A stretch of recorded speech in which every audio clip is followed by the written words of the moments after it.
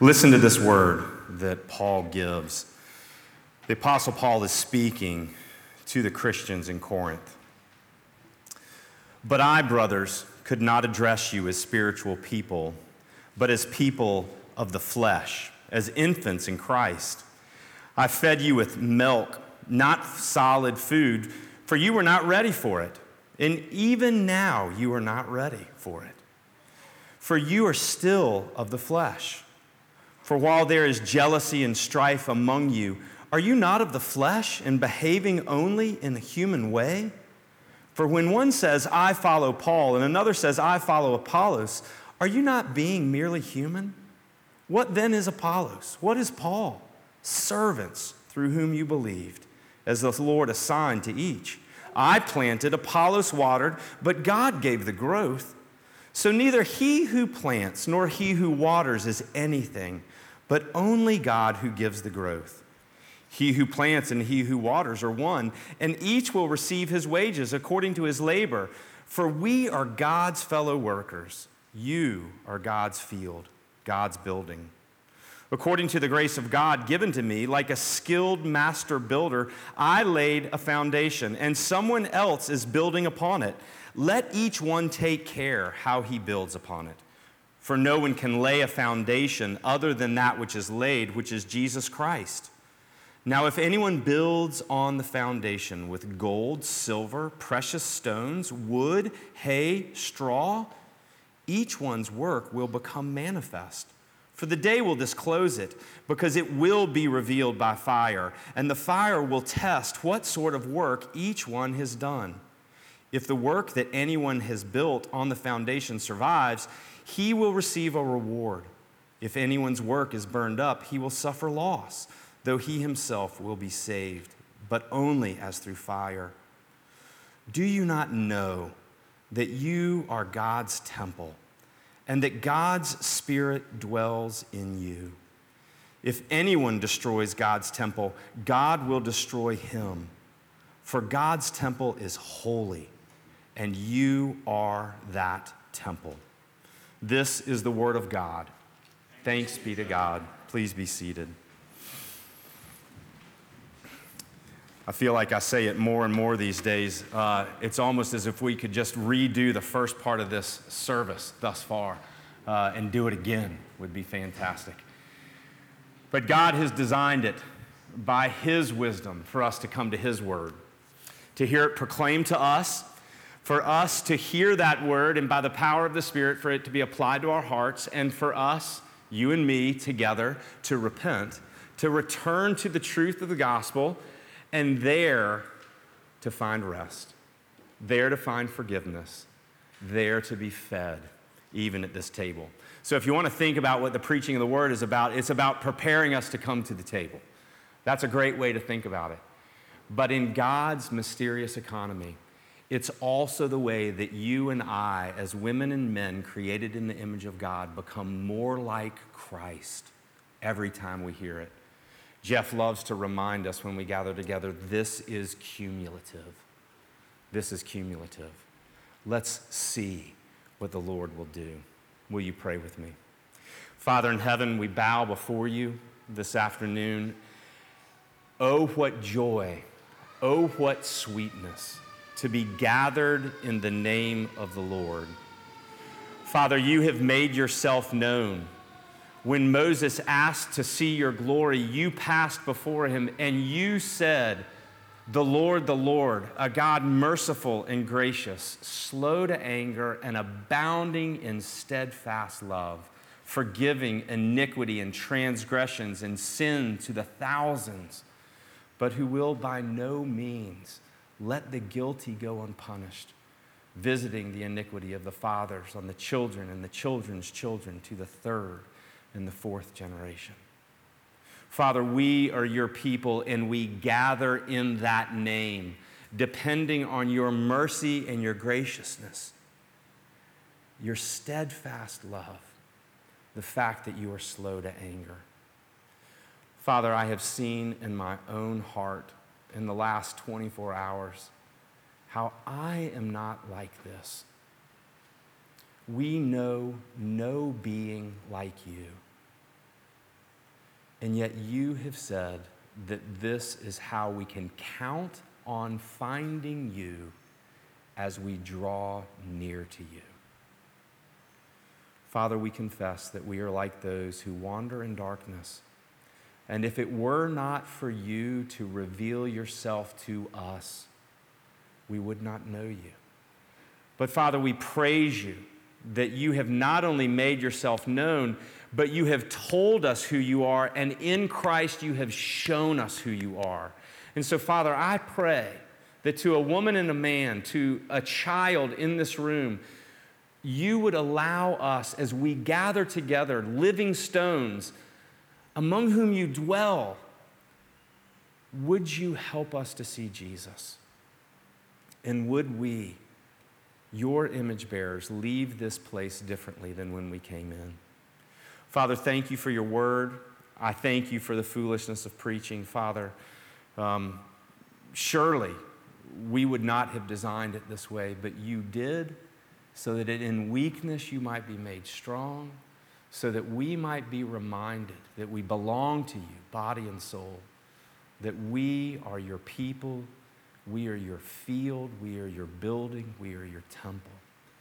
Father, work in us what is pleasing in your sight. We praise you in advance of what you promised to do. It is with great hope and expectation that we come to you. And it's in your name, Jesus, we pray all these things. Amen.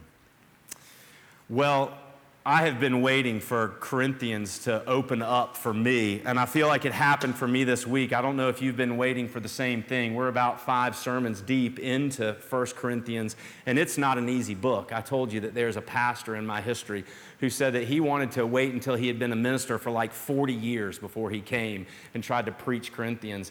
And I'm starting to understand it. Not only am I feeling completely convicted as a pastor, but I am feeling overwhelmed as I see the depth of Paul's love, not only for the Father and for his words and for his Son Jesus Christ, but for his church, whom God loves and bought with the blood of Jesus.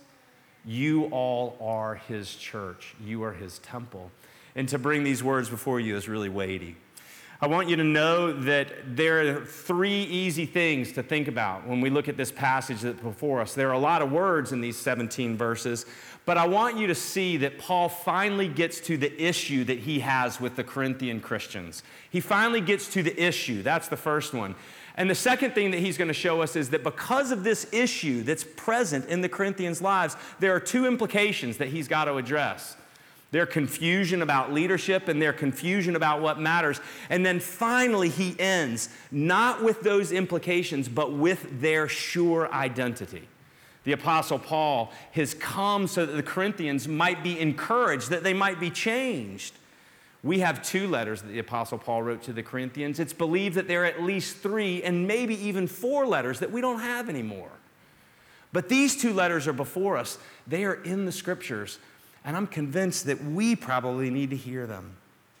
But the issue that the Corinthians have is right in front of us. You can go ahead and turn to page 953 in those blue pew Bibles. I want you to look at these first 4 verses, and I want you to think the Apostle Paul is finally getting at the issue that he has with the Corinthian church. And make no mistake, the Apostle Paul's passion has increased in this text. We see that passion referenced in the questions that he asks the Corinthians, and we see it in the words that he uses with the Corinthians. I'm going to show you in just a minute. And his passion is elevated because the gospel is at stake, the church is at stake. Remember, Corinthians exists in this incredibly affluent and in this incredibly influential location. And so the Apostle Paul, because he knows God loves the church, and he goes after the church. And we've got to ask ourselves, how might we be similar in ways to the Corinthian church? But this is what the issue is with the Corinthian church. In verses 1 through 4, the Apostle Paul says, look, this is what I've got against you. You're thinking and behaving as mere human beings, though you have already received the Spirit. That's what he's saying. Make no mistake, the Apostle Paul considers the Corinthians Christians, right? In the very beginning, in chapter 1, verse 2, he says to the church of God that is in Corinth, to those who are sanctified in Jesus Christ. Those who are set apart already, those who have been justified by the blood of Christ, and those who have been set apart, called to be holy, he says in the next part of that verse. In chapter 2, verse 1, he calls them brothers and sisters. In chapter 3, verse 1, he calls them brothers and sisters again. He says, look, you are with me. Our Lord is Jesus. But I'm frustrated because you're thinking and behaving as mere human beings, though you have already received the Spirit. Look at verses 1 and 2 with me. When we read verses 1 and 2, it simply says, "But I, brothers, could not address you as spiritual people, but as people of flesh, as infants in Christ. I fed you with milk," and that's probably the Corinthians' version of what they were fed with, because the Apostle Paul told them the gospel. And who would ever think that the gospel is anything but milk and solid food, the first thing that we need and the last thing that we need, the ABCs, but the A to Z of the gospel, right? But he says, I fed you with milk, not solid food, because you were not ready for it, and even now you are not ready. The literal reading of what he wrote right there is this. He said, I was not able to address you as people who were of the Spirit because you were not able to receive it, and you're still not able. He uses that word able 3 different times. He's driving a point home. The Apostle Paul says, look, I was not able to address you as people of the Spirit. Nathan said a couple of weeks ago that whenever you see the Apostle Paul talking about people being spiritual as he does, the best way to understand that is people of the Spirit, capital S. That's what the Apostle Paul always means when he says it that way. Not spiritual like you and I might think that Shirley MacLaine in a new age is spiritual. Not spiritual like something that's cool in our culture today. But people of the Spirit. He said, I couldn't address you that way because you weren't able to hear it, and you're still not able to hear it. And he says, why? And we see in verse 3, he says, you're still acting fleshly. Now, there's nothing wrong with being a human being. He says in chapter 3, you are still of the flesh. You consider yourself a mere human being. But then he ratchets it up beyond identity. And he says, listen, isn't your behavior, the very jealousy and strife among you, it says in verse 3, proof that you are of the flesh and behaving only in a fleshly way? It's just not identity, it's also behaving as the broken human beings that we are because of the fall. Right? The Apostle Paul is saying, because you consider yourselves that way, I couldn't treat you, I couldn't speak to you, address you as people of the Spirit. He says their jealousy and their strife is proof that this is how they've behaved. He said your slogans of I belong to Paul or I belong to Apollos, which is what they're saying when they're saying I am of Paul or I follow Paul or I follow Apollos. They're saying I belong to Paul, I belong to Apollos. And Paul is saying that's a human way of thinking about your identity. It struck me this past week while I was at General Assembly in Memphis, how easy it is for divisions and strife to crop up in the church. We identify ourselves with individuals in that group of folks that we believe are influential, don't we? You know, there's a word that was thrown around GA a lot. I'm a Kellerite, right? Those of you all who appreciate Tim Keller would go, oh yeah, I recognize that word, and it sounds kind of like a word out of the Old Testament, doesn't it? And it's often used loosely, and when you're pressed on it, you don't really mean that I belong to someone's teaching, but without thinking, we often drift in that way. And even more so than what we take onto ourselves is what we put onto someone else. You are of the woke side of this denomination. You're of that part. And suddenly we see in our own tendency strife and division creeping in, don't we? We see that this is part and parcel of what it's like to be a human being who's in the midst of being sanctified.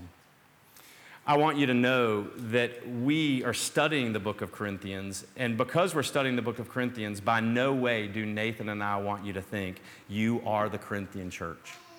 Praise God by His grace. I want to tell you that not only am I so deeply encouraged by the way in which you are growing in your faith, but I'm also so deeply encouraged by the leaders that God has given you all, who are faithfully pointing you to Jesus Christ. But we have to ask ourselves, where are these warnings able to be addressed to us? This is the issue that the Apostle Paul has with these Christians in Corinth. They're thinking and behaving like they're merely human beings in their divisiveness and in their strife, even though they've received the Spirit. And the question that we would do well to ask ourselves in wisdom would be, how do we tend toward fleshly behavior and identity also?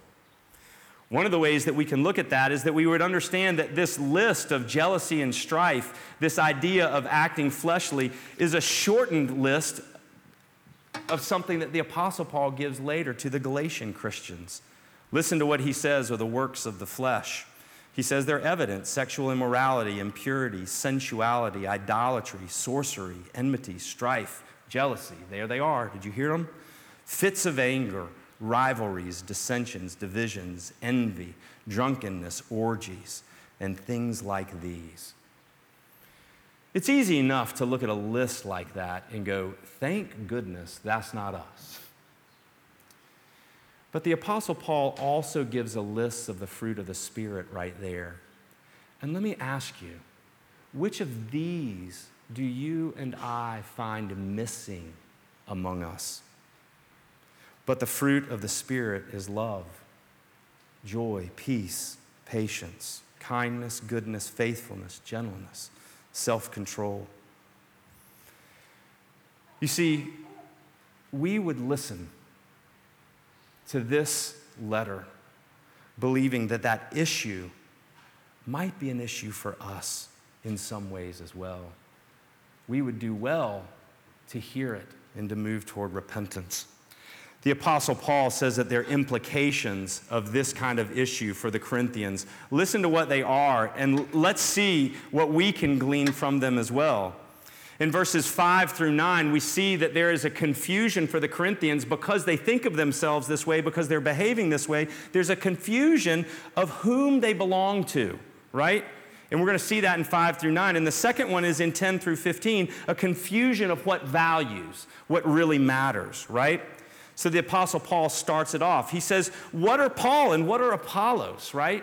You know that Paul and Apollos are the leaders who came to Corinth. The Apostle Paul brought the gospel to Corinth. You can read about it in Acts 18. When he went, he said that he was overwhelmed for some reason in Corinth. He was so scared that in the middle of the night, God chose to make himself known to him and said, don't be afraid.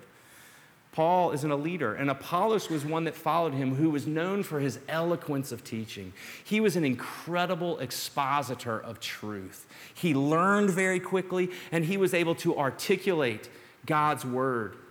He was able to use all of the gifts of rhetoric to share with them the truths. And the people of Corinth began to pick sides. I'm of Apollos, I'm of Paul. We read it in the first chapter. And Paul is saying here, what are Paul and what are Apollos? And then he says definitively, he says, we are but servants. That's who we are. He's saying it doesn't make sense for you to think of yourself as belonging to a servant. Now, he picked a word that was heightened in importance for the Corinthians. Plato, who was of the same era, well, within a few hundred years, who would have been well known, and in the words of Socrates was able to say this of servants: how can a man be happy if he is a servant to anyone? But the Apostle Paul says, no, you don't understand who we are as leaders. You're confused about your leadership. You're even confused about your belonging because you're saying that you belong to us. But you see, the Apostle Paul goes on to say that he was tasked by the Lord, and he means Jesus Christ, to plant, and Apollos was tasked by the Lord to water. They're servants of God. But he says, look, any transformation that comes upon you, the gift of faith, is not from Paul or Apollos or any other leader. No leader gives the gift of faith. Only God gives that. Only God gives growth. The Apostle Paul says to the Corinthians, you cannot belong to Paul or Apollos because they belong, or we belong, to Jesus, and therefore you, the church, belong to Christ as his field, as his growing. You belong to him. We together belong to him.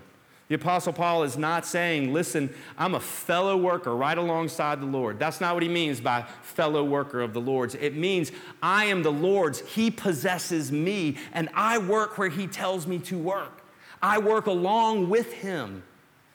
But he is the one who owns me, and he owns you, the church, as well.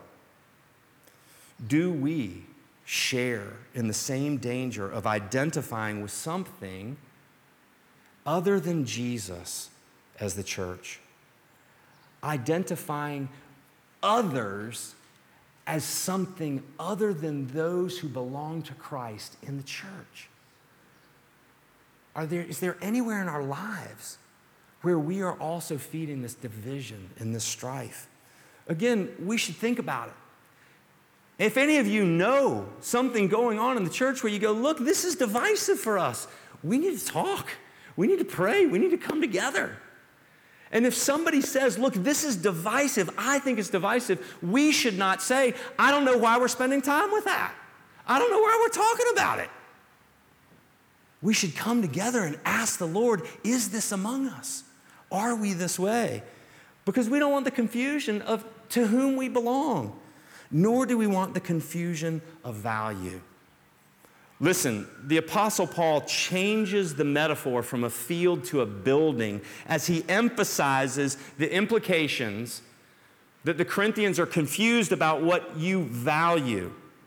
Now listen to what the Apostle Paul does. He is incredible. He says, as he transitions, you're a field. Really, I want you to think about being a building. He takes the metaphor from field to building. So in 10 through 15, he's talking about the building because he wants to reveal to them their confusion about what they value, about what they think matters. This is a new metaphor. In verse 10, the Apostle Paul says, look, as a wise master builder. Look at the note in your Bible. It says a little one right there, go to the bottom, and it says, or wise, not skilled master builder, but wise. It's important that you would see that it's wise because what have they been talking about the whole time? Sophia, wisdom, right? The Corinthian church has said, we're spiritual because we're wiser, and Paul, we don't think you're very spiritual. But the Apostle Paul is saying, I couldn't even address you as spiritual people because you're fleshly. He says, I am the one as a wise master builder who laid the foundation, and others will come and build on that foundation. He's telling you how the church is going to grow. It's just a matter of fact. But the first warning he gives in verse 11 is to other builders, other leaders like me and others who are called to lead God's church. And I want you to know it's warnings like this that keep me up at night, that make it so that I don't sleep so well when I think I'm the one called to preach. He says in verse 11, they're warning to other builders. He said, be careful how you build on this foundation. And in verse 11, he says, for no one can lay a foundation other than that which is laid, which is Jesus Christ. The Apostle Paul says there is no other foundation for the church than Jesus Christ and him crucified. I had the junior high and the senior high students over this weekend, and we did a crash course in a communicants class. And we talked about the church and what defined the church. And you know this from Matthew 16, how Jesus looks at his disciples and he says, who do the people say that I am? And some say Elijah, and some say the prophet, and others say John the Baptist. And he says, but who do you all say that I am? And Peter speaks up on their behalf, and he says, you are the Christ, the Son of God. And Jesus says that it is on that truth, that rock of Jesus, the Christ, the Son of God, that the church is going to be built. There is no other foundation for the church. And the danger would be, and listen, for those of you all who were in communicants class this weekend, remember that one vow that says that you promise to study the purity and the peace of the church? The purity of the church is if another foundation is given that we have to stand on, even if it's a good foundation. if it's anything other than Jesus Christ crucified, whoever is preaching it is laying a false foundation. And that's the first warning. There can't be another one. But in verses 12 and 13, the Apostle Paul uses all these words. If anyone builds on the foundation, and then he uses gold, silver, precious stones, wood, hay, or straw. And then in verse 13, each one's work will become manifest on the day that it is disclosed, because it will be revealed by fire. And then in verse 13, he goes on in 13 and 14, anyone and anyone. The reason he's not using names but using this impersonal pronoun is because he's after the Corinthians now. He's saying, beware of who is teaching and who's leading you. Pay attention. He's saying, pay attention to what matters, Corinthians. What matters that they preach in such a way that is coterminous with the foundation, that is consistent with the foundation of Jesus Christ and Him crucified, that's consistent with that. He says it's so important that their workmanship, the workmanship of those leaders who are going to come after me as they build up the church, their workmanship is going to be exposed on that day. And he's talking about the day of judgment. He's saying it's going to be exposed like fire, both light and purification, in verses 13 and 14. He says that the church is going to be purified. And that which was wood, hay, and stubble in the church is going to be found out, and it's going to be burned, and it's going to be lost. Pay attention to what matters. What matters is that the church is built upon the foundation of Jesus Christ and Him crucified, and all things consistent with that. What would that be like for a church that's built on this foundation of Jesus? Well, a church that reveals the truth about who the Father is, merciful, gracious, slow to anger, abounding in steadfast love. Exodus 34, right? It would be a church that takes seriously the commands to obey. Because God revealed Himself in the 10 Commandments, right? He said, this is what I'm like. This is what my character's like. It's a church that takes seriously the call to love our enemies. Church, it's to take this seriously, to say this is what we're built on. It's a church that sacrifices our lives like Jesus sacrificed His life. It's a church that prays the way Jesus prayed and said, Father, you are the one who is to be glorified. It's a church that worships not each other and not a specific identity and not a specific theology, but the God as He is created, but God as He is identified in all of Scripture. It's a church that is serious about seeking justice for the oppressed, about calling one another to take obedience seriously. It's a church that is merciful and gracious, slow to anger, and abounding in steadfast love. I grew up on a mountain, and you would think that on a mountain, you wouldn't have to worry about what you build your house out of. But my neighbor, a guy named Mike, owned a concrete factory. And when he went to build his house on the other side of the golf course, he dug a foundation until he got to the bedrock of the mountain. Literally right outside of his house are like these 100-foot cliffs that descend down the mountain. He built his house on that rock. But then do you know what he did? He poured the foundation of his house with concrete, solid concrete. And then you want to know what he made the walls of his house out of? Every internal and every external wall of his house. Guess what it was made out of? That's right, concrete. Now, he did own a concrete factory, so you go, well, that kind of makes sense. But guess what he made his roof out of? Yes, that's right. He made his roof out of concrete. The very tiles of his roof were concrete.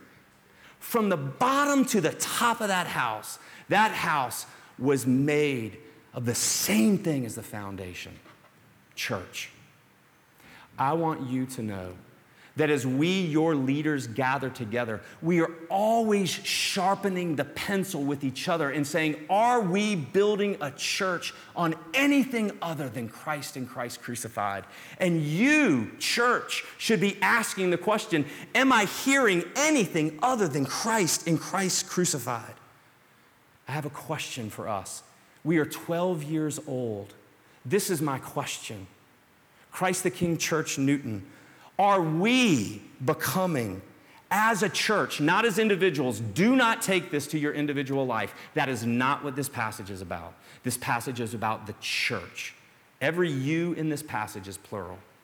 Are we more cruciform in our shape? Are we like Christ in our savor? Are we together like Christ in our actions? You see how searching Paul is to the church in 1 Corinthians.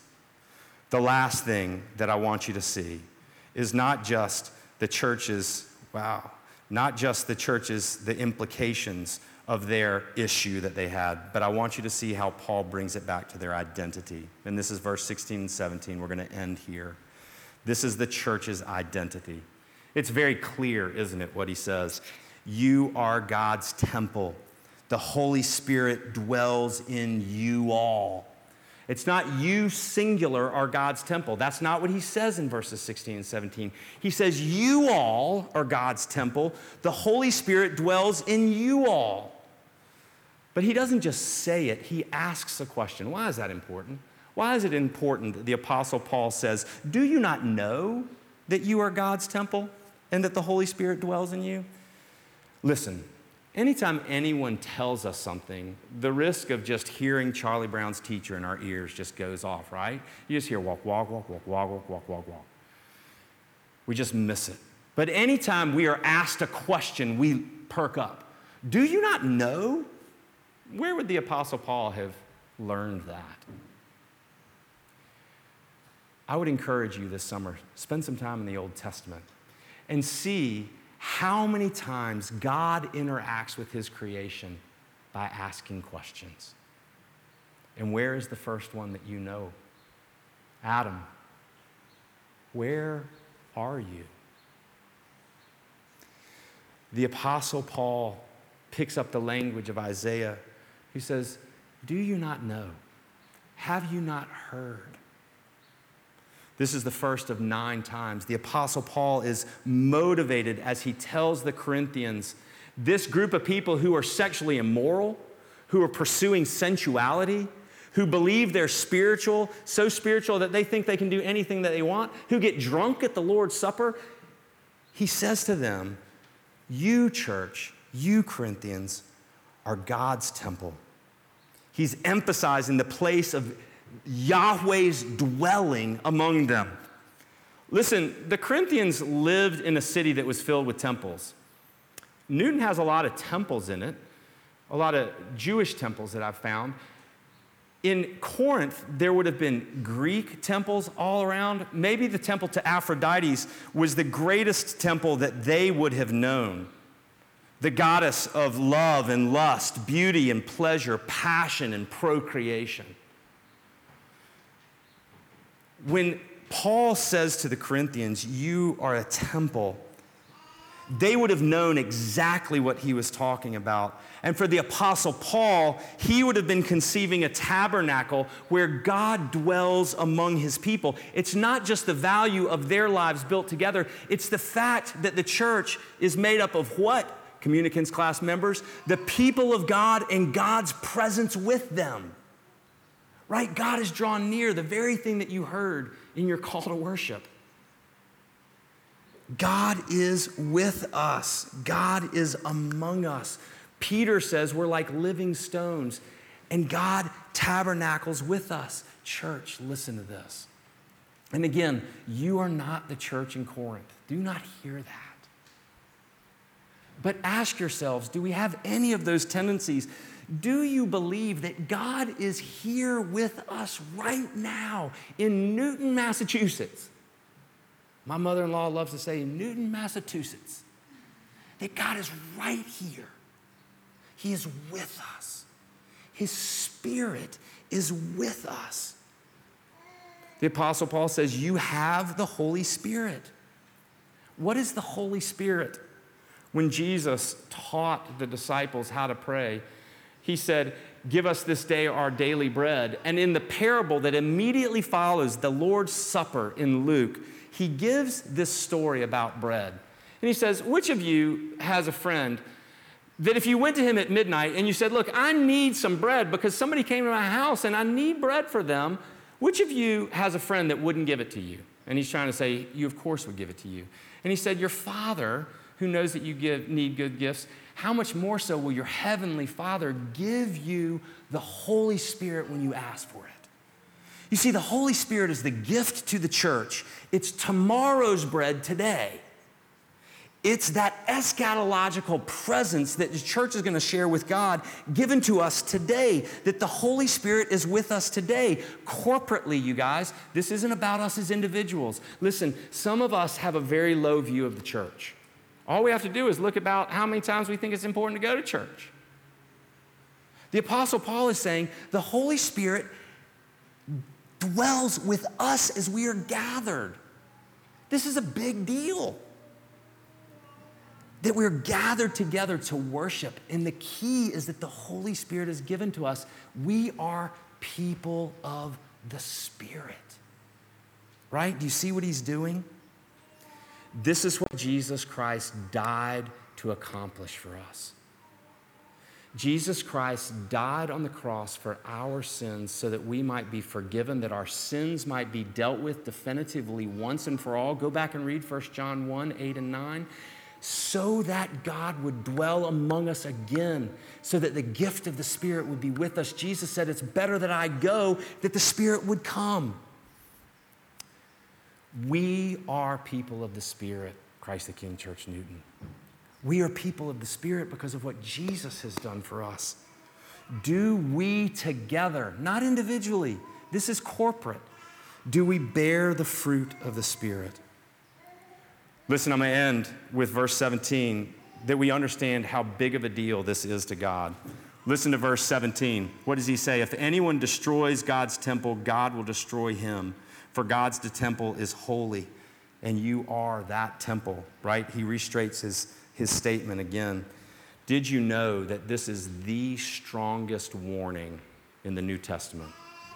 What warning do you think your mind would have gone to? Another warning in the New Testament. Maybe when Jesus said it's better that a millstone be thrown around your neck and you be tossed into the river than you make one of these little ones like that one right there stumble. Right? You say that's a pretty strong warning, right? God loves you all so much. Look at me, don't look down. Don't be ashamed to hear how much God loves you. God loves you all so much that he gives his strongest warning toward anyone who would seek to tear you down. Toward anyone. He loves you that much. He loves us, CTK Newton. Our broken body, our immature body, our still sinful church body. We are his. I went to an installation service this morning for somebody that was ordained, and it was downtown, and it was incredible. It was a great service, and the man was in the middle of his preaching, and there was a center aisle in this church, and all of a sudden, this little kid starts running down the aisle right toward him, and the minister stops, and he goes, "Hey, buddy." And I was like, okay, I grew up in a church where if a baby cried, the minister said, "Would someone please remove the baby from the sanctuary?" And this guy stops in mid-sentence in his sermon. He goes, "Hey, buddy, do you need a hug?" And it was the minister's son. And he knelt down, and he gave this kid a big hug. And he said, "Now go see your mom." I wondered about my heart and my belief of whether or not God loves his church, when the first thing that popped into my mind was, would somebody get that kid out of the sanctuary? It was just amazing to see that this morning. You guys, the Apostle Paul is speaking with passion to the Corinthians because he wants them to change. He wants them to know their identity. He doesn't want them confused anymore. You've heard the phrase, the most popular phrase of all of anti-littering literature of all time. What is it? Don't mess with Texas, right? You know that's where that came from, right? It's a don't litter phrase. Don't mess with Texas. If you wanted to understand What the Apostle Paul is saying in verse 17, he's saying, don't mess with the church. Don't mess with its foundation. Don't seek division. Don't seek strife, because when you are, church, we're using ourselves as human beings and we're thinking of ourselves humanly instead of sisters and brothers, women and men of the Spirit of God. The Apostle Paul is only reiterating God's love for the church that he proved once and for all in sending his Son. Listen, he loves us so much that every time we preach and are heard preaching like this and we're moved as a body to repent, we're also fed. That's why we come to this table. Will you pray with me as we move to this table now?